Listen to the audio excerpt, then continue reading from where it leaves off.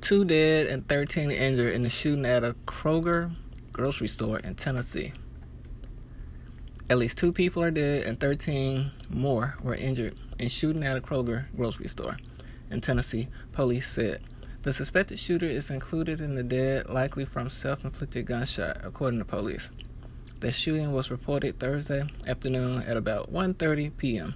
at the Kroger in the town of Collierville, about 30 miles east of Memphis. Terrified grocery shoppers ran from the building and gunshots fired inside, according to survivors and eyewitnesses. We found people hiding in freezers and locked offices. Collierville Police Chief Dale Lang said they were doing what they had been trained to do: run, hide, fight. One employee was extracted from the roof of the store, Lang said. It's horrific. We hate that it happened, but this is one of the most resilient communities in America and one of the best police departments, Lang said.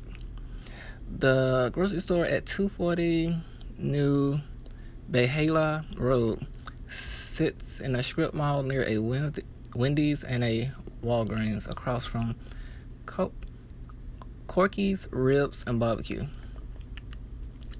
And then there's Glenda McDonald, who works in Kroger's floral department, said she was not injured but shaken.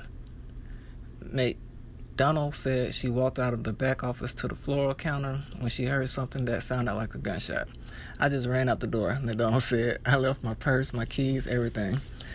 She said she is not sure how many people were injured, but she believes she saw a bagger and some customers get shot before fleeing. The Memphis Police Department was on the scene, according to its social media.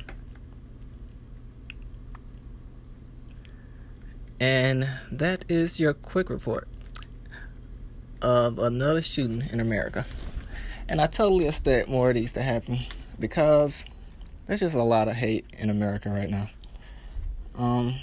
Not too long ago, I heard it was like a shooting at a FedEx, which was crazy. But yeah, plus I heard COVID actually has a psychological effect on you also.